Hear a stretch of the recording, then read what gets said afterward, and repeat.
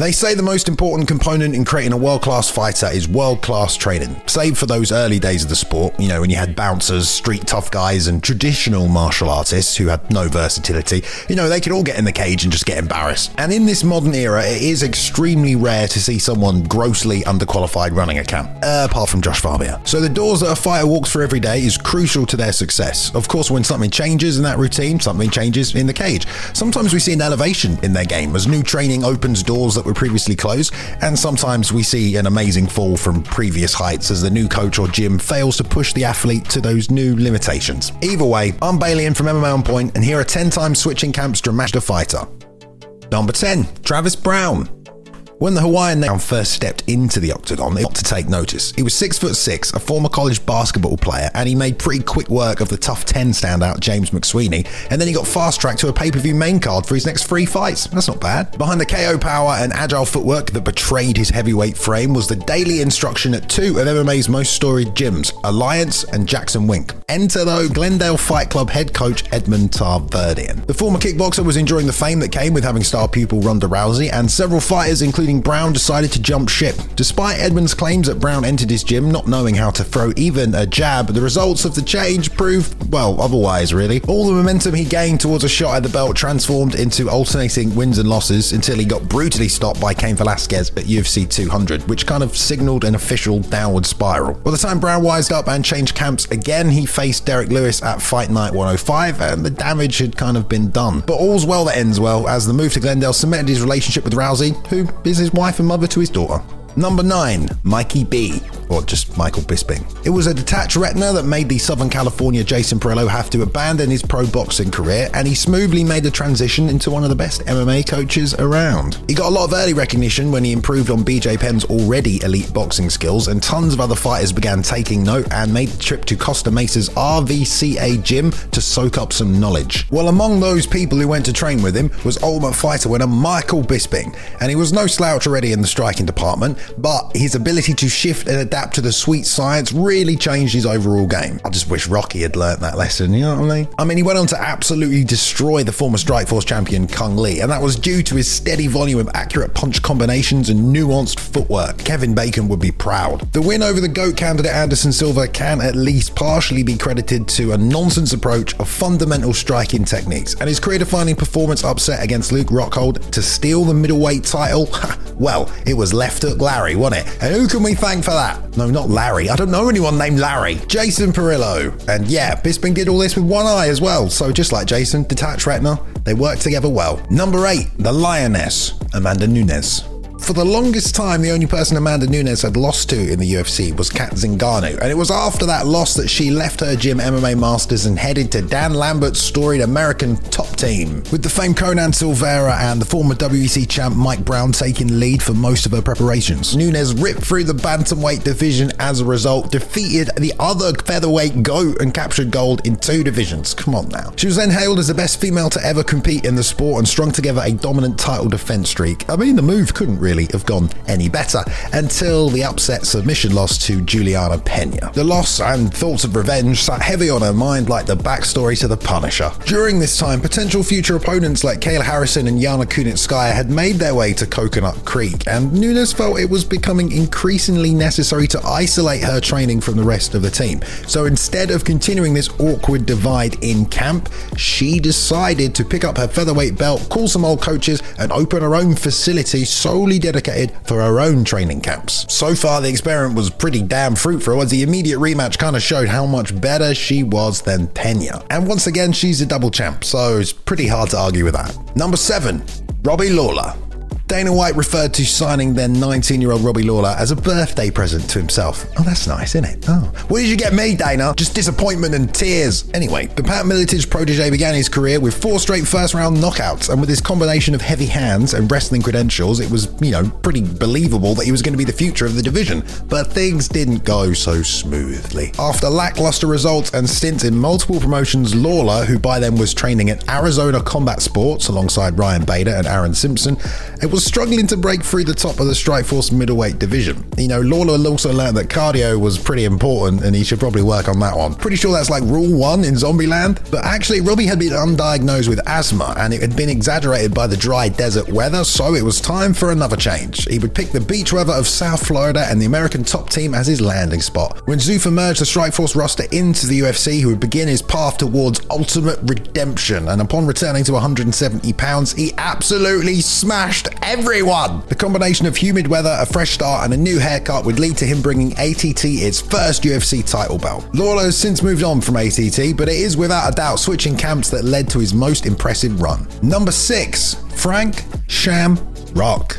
He's regarded as one of the original fighters to truly be a mixed martial artist. He began his journey as a student of his adoptive brother and UFC super fight champion Ken at the Lion's Den of all places. And no, that's not where they throw the Christians. Well, at least not anymore. They just give them to Derek Lewis. But a dispute with his brother motivated him to move away and start the Alliance alongside kickboxer Maurice Smith and judoka and submission specialist Tsuyoshi Kosaka. While fighters from different backgrounds had begun to prepare one another for the variety of combative challenges an MMA fight presented, this was the first camp dedicated to truly crafting well-rounded fighters. Shamrock, who had already won titles in Pancrase, would go on to offer one of his best performances after the move. This would include winning the inaugural UFC light heavyweight title, beating Tito Ortiz and Jeremy in his 4 defenses, claiming the first WEC light heavyweight title belt, and tripling down on the hardware by doing the same in Strikeforce middleweight. Come on now. That's basically like winning the Tri-Wizard tournament. Oh shit, that was lame. In addition to establishing the blueprint for MMA super camps, his direct lineage has a tremendous impact on the sport. In addition to being a central part of BJ Penn's rise in the UFC, and his work with Javier Mendez set the foundation for the American Kickboxing Academy, responsible for creating a long line of champions. He is the Sorcerer Supreme, and the Alliance is his camouflage. Number 5, TJ Dillashaw. When UFC vet Duane Ludwig took over coaching duties at Team Alpha Male, there was a clear difference in the cage, okay? The camp was home to standout fighters such as Joby-Wan Kenobi, Chad Money Mendez, and of course founder and former WEC champion Liz Carmouche. Sorry, I mean Uriah Faber. My bad. The wrestling-centric group suddenly established itself as a collective with dangerous striking ability under the leadership of the new Muay Thai specialist. But it was TJ Dillashaw who benefited the most because he was probably part snake and he could move really well and shit, you know what I mean? And he did look like a completely different fighter, and he snatched the bantamweight crown away from Renan Barão at 173. And we're all like, how did he do it? Oh, Duane Ludwig and magic peanut butter. That's how. So when Ludwig's plans to leave the Sacramento gym caused a rift between he and Faber, Dillashaw had a decision to make. He'd attempted to keep things cordial, fancy word, but after choosing to continue to train with Ludwig, Faber joined his corner in his first defense at UFC 177. But by the time Dillashaw would make his second defense, all appearances were dropped and traded for insults and sound bites. That's why you call them Killishaw? Yeah, Killishaw, Dillashank, like all that kind of stuff. Not even their shared dislike of Dominic Cruz could mend the broken fences. This ramped up ahead of his dual defeats of Alpha Male's second UFC champion, Cody Garbrandt. How many times did I fuck you up in practice? 0, motherfucker. Exactly. We're gonna find out. Saturday, you're gonna find out. You can talk all you want, show your insecurities, show who you really are. We're gonna get out there. I'm gonna have a smile on my face. Into your own I'm gonna break your ass. But Duane really was the PB to his J. Number 4, the Nightmare, Diego Sanchez. On the scale of poor coaching, there are those that just aren't good enough to handle the responsibility. I was telling him to keep his hands up, I kept telling him just to hit him, so. And those that are bloodsuckers, whose presence is actively harmful, like Count Dracula or your ex-wife. Sorry, my ex-wife. Consider Joshua Fabia the rare person who checks all the boxes. A bit like my ex-wife, I'm just kidding. As Sanchez's relevance in the MMA hierarchy was dwindling and the Ultimate Fighter winner found himself less of a priority at his longtime training home of Jackson Wink MMA, the scam artist, let's call him, swooped in to capitalize on Sanchez at the low point in his life. Which is by the book, that. I mean, I will say that's by the book. He officially parted ways with the famed Jim ahead of his UFC 239 bout with Michael Chiesa. Now, Sanchez would elect to solely rely on Fabia despite a lack of legitimate verified martial arts expertise. And you need that, do you, to start a gym? You actually need... Okay. His lone cornerman, who doubled as his manager, screamed complete dribble and nonsensical bullshit as Chiesa effortlessly dominated for an entire 15 minutes. In their next outing together, an illegal knee awarded the unfortunate pair an unlikely victory, but Fabio would only turn that into a marketing opportunity for his school of self-defense and awareness. Oh, and his OnlyFans as well. Don't forget about that. This all accompanied the strange media tour and increasingly disturbing reports of financial scams and just reckless trading methods, okay? We've all seen the videos. I was on the first kindergarten rugby league in Christchurch, New Zealand. Fabio's antics would wear away at Diego's relationship with the UFC, and the promotion eventually opted to release him just days before he was supposed to face his fellow Jackson Wink alum, Cowboy Cerrone. Soon after that, Sanchez would see the light though and cut ties with Fabio, and in typical goofball fashion, he would act like a total bozo after the split. A bit like my ex-wife. Number 3, Charles Oliveira. Prior to the run that prompted many to hail Charles Oliveira as one of the best lightweights in UFC history,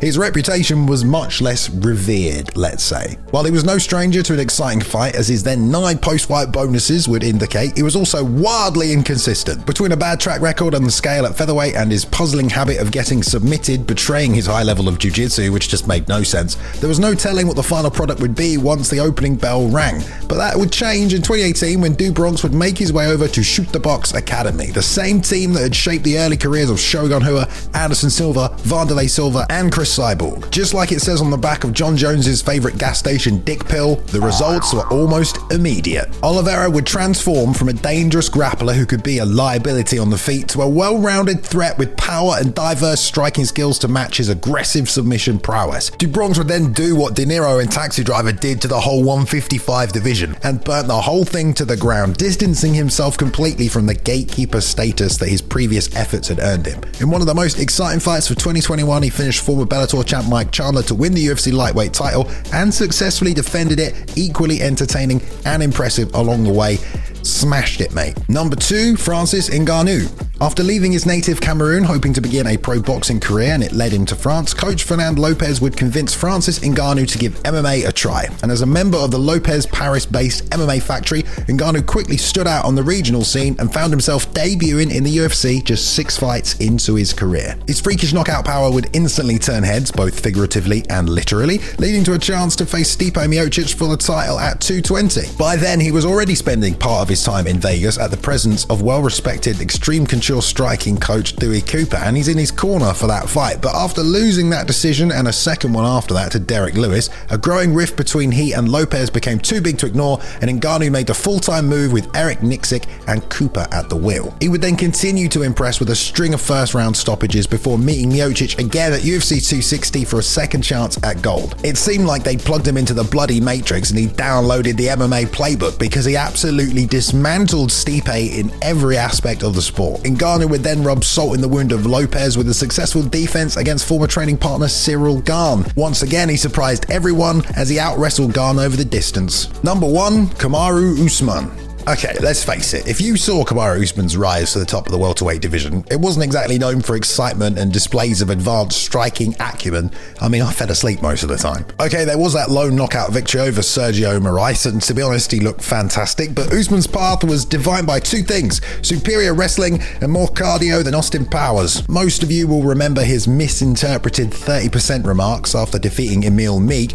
I mean, the fight itself wasn't that impressive, so I doubt you remember that. In his first defense at UFC 245, though, he and fellow collegiate wrestling champion Colby Covington would forget their base discipline and elect to trade, and that led to a KO win for Usman, and that was pretty damn exciting. But when the fellow Sanford MMA welterweight and close friend Gilbert Burns was scheduled to challenge for the strap at 251, instead of dividing the gym, Usman elected to head to Colorado and enlist the services of Major Trevor Whitman. Unfortunately, we didn't get to see much of his new striking skills that camp, as the opponent was switched to Jorge Masvidal at the last moment. But at UFC 258, he fought Gilbert, and in a wild fight, his frightening new power jab led him to a third-round knockout. That jab became a staple of the rest of his career, along with the other improvements in his striking, where he went from a boring wrestler to just a freaking KO artist. Trevor went on to get Coach of the Year, and although Usman had already completed the welterweight division, he basically went to New Game Plus.